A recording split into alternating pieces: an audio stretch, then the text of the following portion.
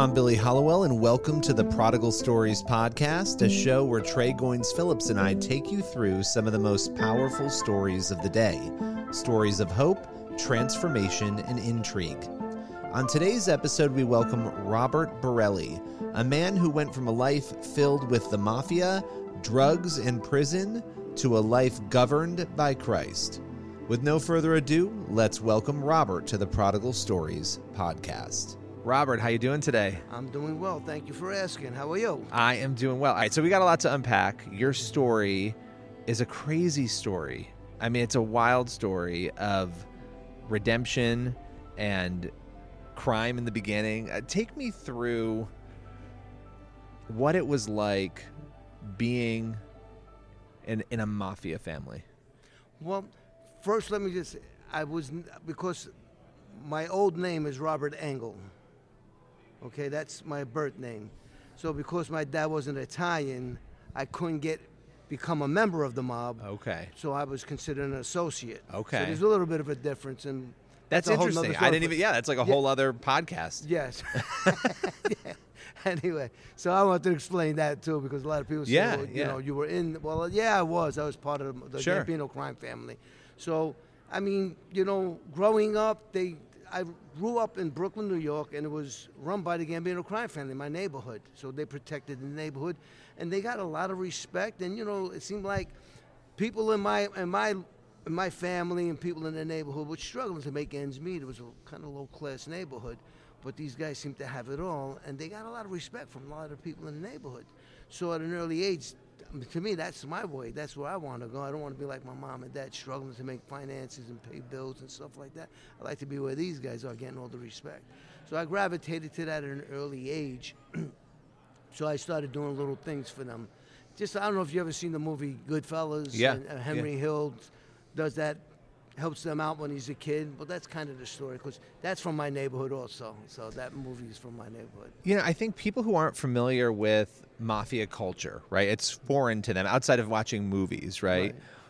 What is it that drives that sort of control over a neighborhood? Like what sort of creates that? Like, we own this neighborhood, this is ours, and we're going to do things for the neighborhood, because it almost sounds like there's good intentions to a degree there. Well, it is, and it goes way back. If you go all the way back to even the Mafia, because basically in New York it's considered Cosa Nostra, not Mafia. I mean, our thing. That's what it means in Italian. Yeah. So that's how it is in New York. Mafia is really a Sicilian kind of thing back in Sicily. Yes. But they correspond with one another. But anyway, so what I would say is they come in and they give opportunities to families. Like, my mom would take maybe 60 cents and play a number, hopefully to hit, and maybe win $15, $20, $30, whatever it was. I don't remember what it was at that point in time.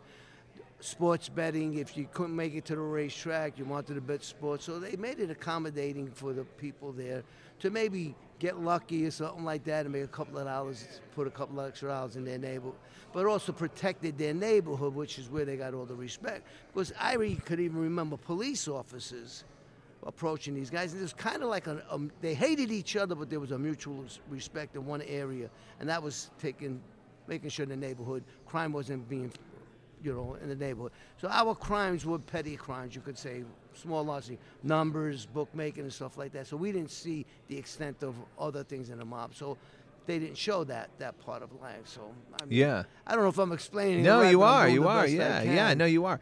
So what happens to you then? You get more into this life. Take me through. Well, I started like I said, like in Goodfellas, it shows you in working card games, like in Sopranos, they show that kind of. That's kind of I was a little tough kid, you know. I was small and got picked on a lot, but I wouldn't let people pick on me, so I would do whatever it took to make sure people didn't bother me anymore. That means whatever it took. So anyway, let's leave that there. But anyway, so they gravitated towards that little tough kid, and I was kind of like a little cute kid too, so they liked that there. So they would let me come in, and I would shoot pool with them and just kind of like be around them.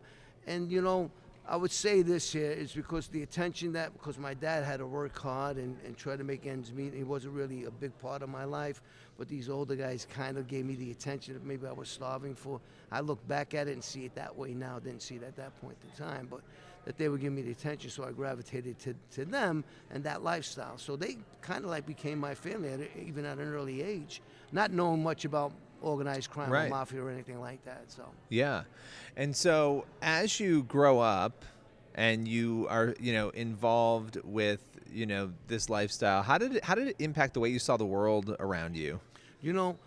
I'll say it this way, because I don't see it this way anymore, so I want to make that clear.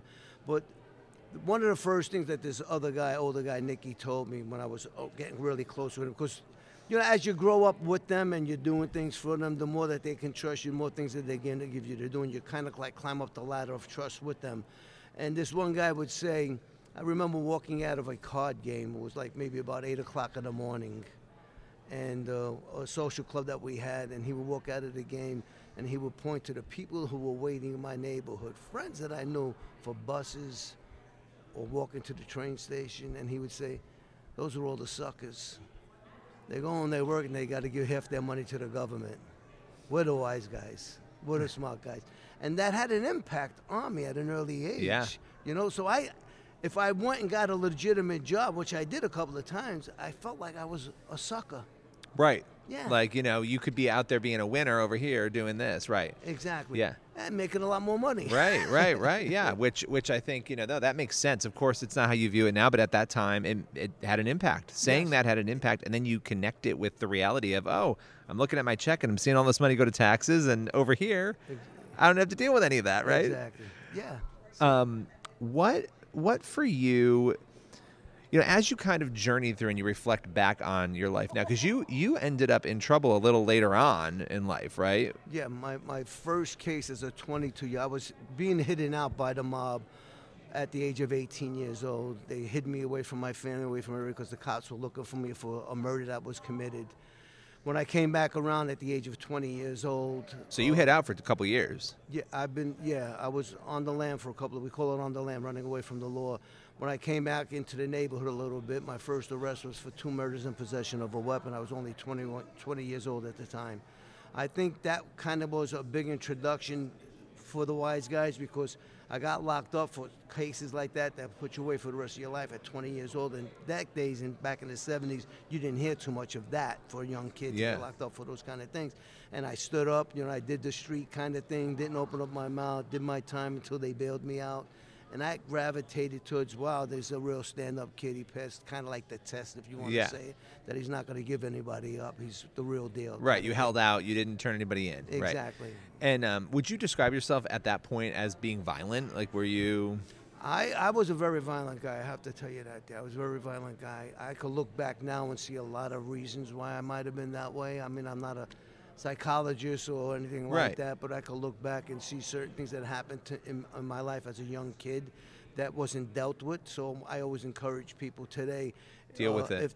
You have to deal with it. You have to deal with these things, and if your kid is going through a tough time, because how we act out is basically something that's deep inside of us. So the behavior is, I think, a conflict of something that's a lot more deeper. So absolutely. So yeah, I was a violent guy. I handled things. I wasn't really. I didn't do well in school. I don't know if I had a learning disorder or not. And back in them days, they didn't evaluate you that way. So my way of handling things was with my hands or picking up a stick or something like that. So that's how I handle my conflicts. And so it seems like the crimes kind of got more serious that you were accused of as time went on. Yes. And then what was sort of the big moment? You were 42? 42? 42, yes. And that was, take me through that and the impact that had on you and your family. Well, if you just give me a minute to go back, because even with being part of the mob and coming out and being back and forth in and out of prisons and jails almost all my life, but drugs came around, and we didn't believe in that at one time, but now there was big money in it, so I wanted to get part of the big money thing because it brings power and a lot of people around you. So I got involved with selling drugs, and then drugs started selling me, and I hit my rock bottom. So I was a crackhead when I got arrested. So selling led you to use, obviously, and use led you to addiction. Yes, without a doubt. And then addiction led you to prison. Rikers Island. Yeah. Yes. At 42. At 42 years old, I had a little girl that was born in 1993, so I think it was about 39 years old at that point in time. And I thought that was going to change my life because now I have Right. somebody else. Now you have something to Exactly. Find myself anchor you. in. And it didn't work. 7 weeks after she was born, I walked out of her life to get high one more time. I had an argument with her mother. That one more time lasted for quite a few years, and the mother felt that wasn't good for me being around my daughter, so I haven't seen my daughter from that point on until I came to Rikers Island. Now, I say I got a visit by two angels back in January 23rd, 1997, but they didn't have halos. They were warrant officers. I was wanted for crimes by the feds in Florida that I committed, and then I was wanted in crime in New York City. So they arrested me, put me in Rikers Island, and the epitome of what happened to me was I'm trying to get money to get myself out, to get a good attorney, to get myself out of the mess I got myself into, get money for commissary so I can live as comfortable as I can and get the things that I need while I'm incarcerated. And my daughter's mom is allowing me to talk to my daughter over the phone, and I call her up. And this one time she's crying, and I said, Brianna, why are you crying? She said, because you won't come and see me. And it was just a flashback. When she said those words, if I could have ran and got high, I would have, but now I had to deal with all the pain, the shame, and the guilt all at once. That there's so many times I was in the neighborhood. Now, I'm not sure if the mother would have let me see her, but I didn't even make an attempt to You didn't go even see try, my daughter. right. So I'd rather get high than be with my daughter, and that just impacted my life and shattered my heart, and I ran back to my cell. And as a Roman Catholic at that point in time, nothing against the Catholics, I'm not saying that. I knew about God but didn't know God. Yeah. So I gave God an ultimatum. I don't recommend everybody do what I did, but I said even to have somebody kill me or change me. I was crying like a little baby. You said kill me or change me. Change me. I can't live with this pain anymore. I just didn't want to live with that pain anymore. It kind of hit you, it sounds like. It kind of all hit you. It broke my heart, shattered my heart in pieces, man. And I'm so thankful that God honored the cry of my heart on that jail cell. And he put those pieces of my broken heart together again and made me more valuable than what I was before my heart was broken. So let's talk about that. How long were you in Rikers Island? I was in Rikers Island for probably about 5 months before the government came into my life and said, if you cooperate with us and help us, we'll give you a fresh new start and we'll recommend you to be in the witness protection program. For me, I was completely in a hopeless state. Nobody wanted to help me. I didn't have commissary money. I'm Robert the crackhead. I'm probably going to die this way. You know, you're hopeless at that point. Exactly. So when the government offered me that, I accepted their offer. I had to do a lot of things that normally I wouldn't have done, but I did do. Corroborated with the government against my old friends and all that. And they placed me in the witness protection program. From there, but I could see God moving from that point in time in Rikers Island. God was honoring the desire of my heart to get to know Jesus more. I started reading the Bible, and every place they were bringing me, I was getting more Bible studies. It was just hitting you. It was hitting you. It was, yeah. I had such a hunger and a thirst for Jesus at that point in time in my life. I wanted to know so much more about him. Now, don't have no control where the correction facilities are going to place you and put you. That's what I was going to say. With witness protection, when you go into that, I mean, do you have any idea what's going to happen to you, or is it basically whatever they decide? Well, it's whatever they decide, but you don't go actually into the program until you get released from prison, because I still had to do time. So I ended up doing 2 years. And I was in Sandstone, Minnesota when I got released.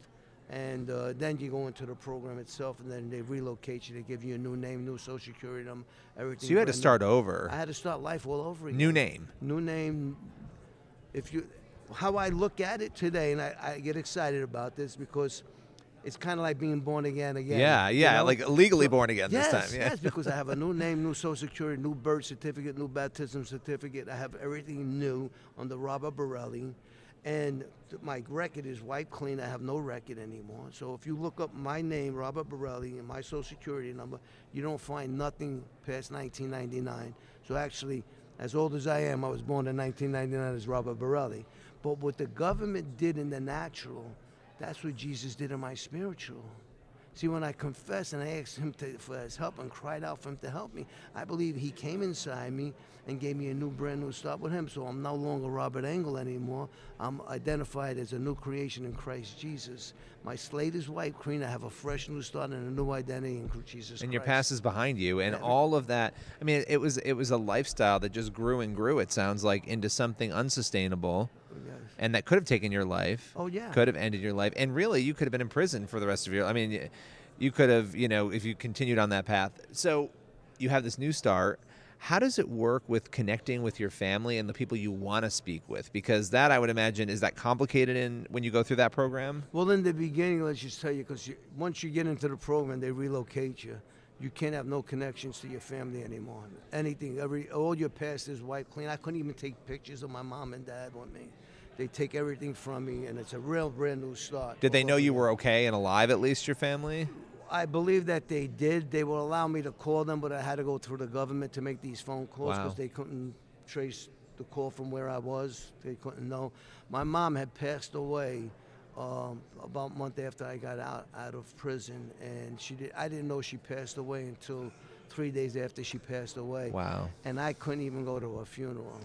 So that broke my heart because I wanted to give my mom, but I did witness to my mom while I was in prison, and she gave her life to Christ. See that? So you're going to see your mom again? Yes. See, that is, I mean, what a hard story, though, because you can't, it's so hard to not be able to go to an event like that, right? Sure. But that's the primary place that you'd be targeted, I would imagine, by somebody who was angry. Exactly. And then even the mutual respect, you won't want to cause trouble for my rest of my family because of decisions that I made, you know? Yeah. So you want to go there and cause more trouble, that conflict or something happening to me and my family have to deal with that. So it was a both, but the government wouldn't have let me go. I would have had to quit the program and then go. That's what I would have had to do. But then I married somebody from New York City, which I wasn't supposed to do, so the government threw me out of the program. So you ended up leaving the program anyway. Yes, I got thrown out. Have you ever, now that you're vocal about it and you talk about your story, have you ever encountered any of the people who would have wanted to hurt you before? I mean, have you ever interacted? Yes. There's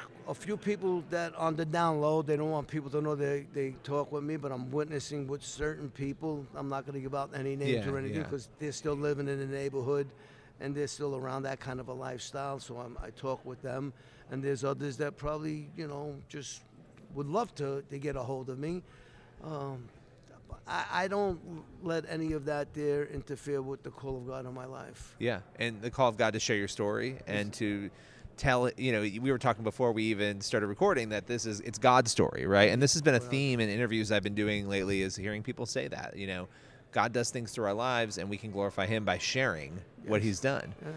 That's why I wrote the book called The Witness. I was a witness for the government, now I'm a witness for Christ. So wherever I go, I'm going to be a witness. When the book came out, how did people react? Well, not a lot of people knew about the book, but I did send one to my sister, and her reaction was, I never knew you were in so much pain as a little boy. So I've gotten some good reactions. I got one person that wrote on Amazon.com, a comment, said, Robert had a little man syndrome. Oh, come on. But I got quite a few fives on people who read the book and really enjoyed the book. The main reason for that book, and there was a couple of reasons, but the main reason was people in my past can't know what I'm doing because they don't know where I was at that point in time that I was writing the book, and people who I'm with now can never imagine I was that guy. So it's kind of like bringing both people together to understand that this is who I was, but this is who I am today. And what was it like for your daughter and others to watch that transformation? My daughter, I was out of her life for 15 years because she didn't even know where I was. Let's again, witness protection program, they didn't know where I was. Found my daughter through Facebook, connected. There's a lot of hurt, a lot of pain with my daughter. Sure. She feels completely abandoned by her dad. She was going to school as a kid, and other fathers are there with their children for Parents' Day, whatever it is, and yet she doesn't have a father. So there's a lot of hurt there, and we're working. Me and my daughter are working right now, trying to heal the pain. And I'm trying to be as patient and loving as a dad as I possibly can be. Yeah, it's this is a story of redemption. It is not easy. But it's amazing to see where your life is now, and you're walking around sharing Jesus with people. Yes. And you think about that person who you were before, and you got the new name, the new social security number, but spiritually, the person you were before, when you reflect on that person and who you are now, what do you think? Well, I'll give you a great analogy. In September 9th, 1997, they were having a baptism in prison, and I was going to get baptized all over again. What happened was a spiritual thing. I was crying like a little baby. Didn't know why, but what was feeling is I was mourning So I knew I was going into the witness protection program to get a new life. I was mourning the death of Robert Borelli. And when I came under, I knew that I was now a new creation in Christ Jesus. So I was kind of like dead and then resurrected again as a new person. So it was hard in the beginning because it's hard to explain to people. Yeah. You know, when they're trying to fill out a job or, you know, where's your background? You don't have any people that could vouch for you, and I couldn't. Yeah, what can you do? I mean, no, I don't. Yeah, right. Exactly. So a lot of people would wonder about that. So it was hard in the beginning. And even sometimes I would sign my old name because in the beginning I wasn't too familiar with the new name that I had. So it was a challenge in everything, but through everything, I would never change places with anybody in the world for where I am today. And I'm so thankful. What would you say to somebody right now, and maybe they're in the Mafia or they're in a similar organization, or maybe they're struggling with some other issue, some other sin that they can't get out of and they're trying, but they desperately want to change. What would you say to them? This the theme of my message today, and it's going to be on YouTube soon, is it's never too late for a new beginning. My new beginning for me started on my knees crying out for Jesus for help. I said, God, please help me, please help me. I don't want to live like this anymore. I believe the desire and the sincerity of my heart, God answered that thing, came and rescued me from myself. So what I would say to anybody, no matter what's going on in your life, no matter what problems, what circumstances you might find yourself in, pornography, whatever it is, addictions, anything like that, you know, a bad marriage, whatever it is, I'm here to tell you it's never, never, never too late for a new beginning. For me, it started on my knees, and for you, it could start on your knees also. I love it. Well, thank you so much for taking the time. The book is The Witness. You can check that out. And appreciate you coming on today. Well, thank you so much. Pleasure to be with you. So that was Robert Borelli. And Trey, I don't know about you, but that accent, that New York accent was amazing.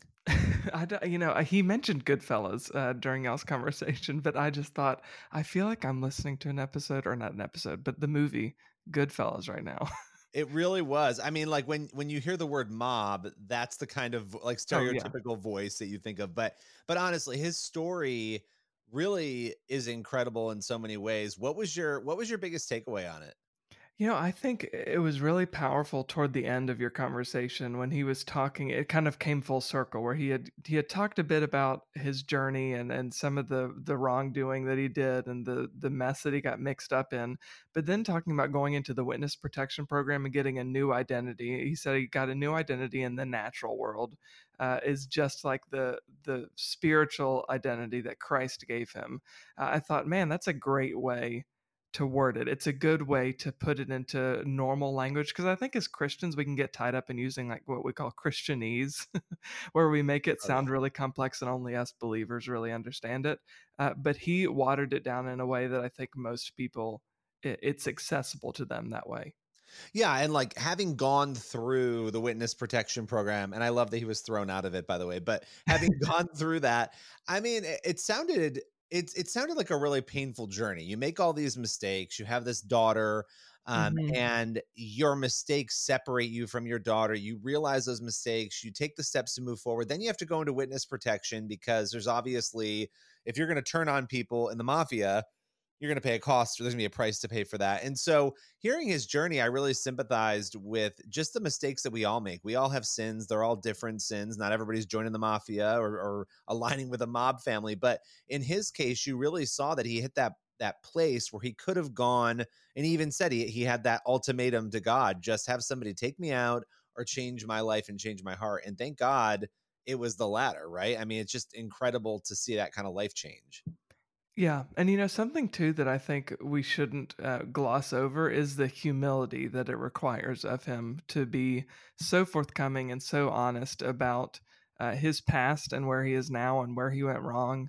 And also even saying, a lot of the things that I was tempted to do that I ended up doing, whether it was drugs or violence or whatever he may have done, he said there's a reason for it, right? There was something that was unresolved. There was something that I didn't address. There was emotional damage that I never dealt with. And he comes from a generation, and certainly I would imagine in that culture of being in the mob, You get this, you just shove down your feelings, swallow your pride, do what you got to do type mentality. So to be where he is now and acknowledge, look, there were things that I didn't address emotionally that I should have addressed, and I could have stopped a lot of this heartache from happening. I think that takes a lot of humility.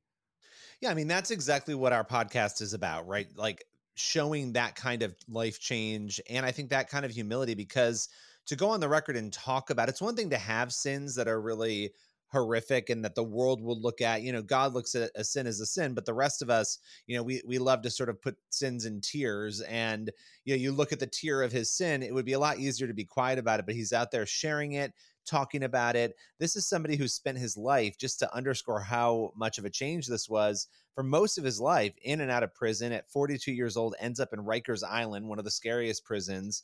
And to just sort of see how that shook out really was inspiring to me, because if he can change, really anybody could change.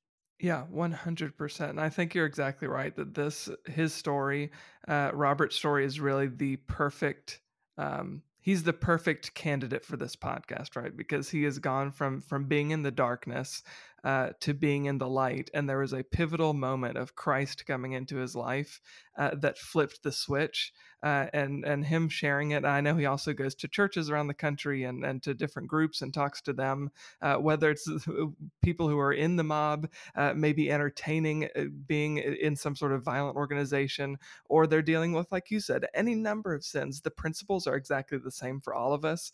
So kudos to him for being so open and willing to share his story and how the Lord has transformed him.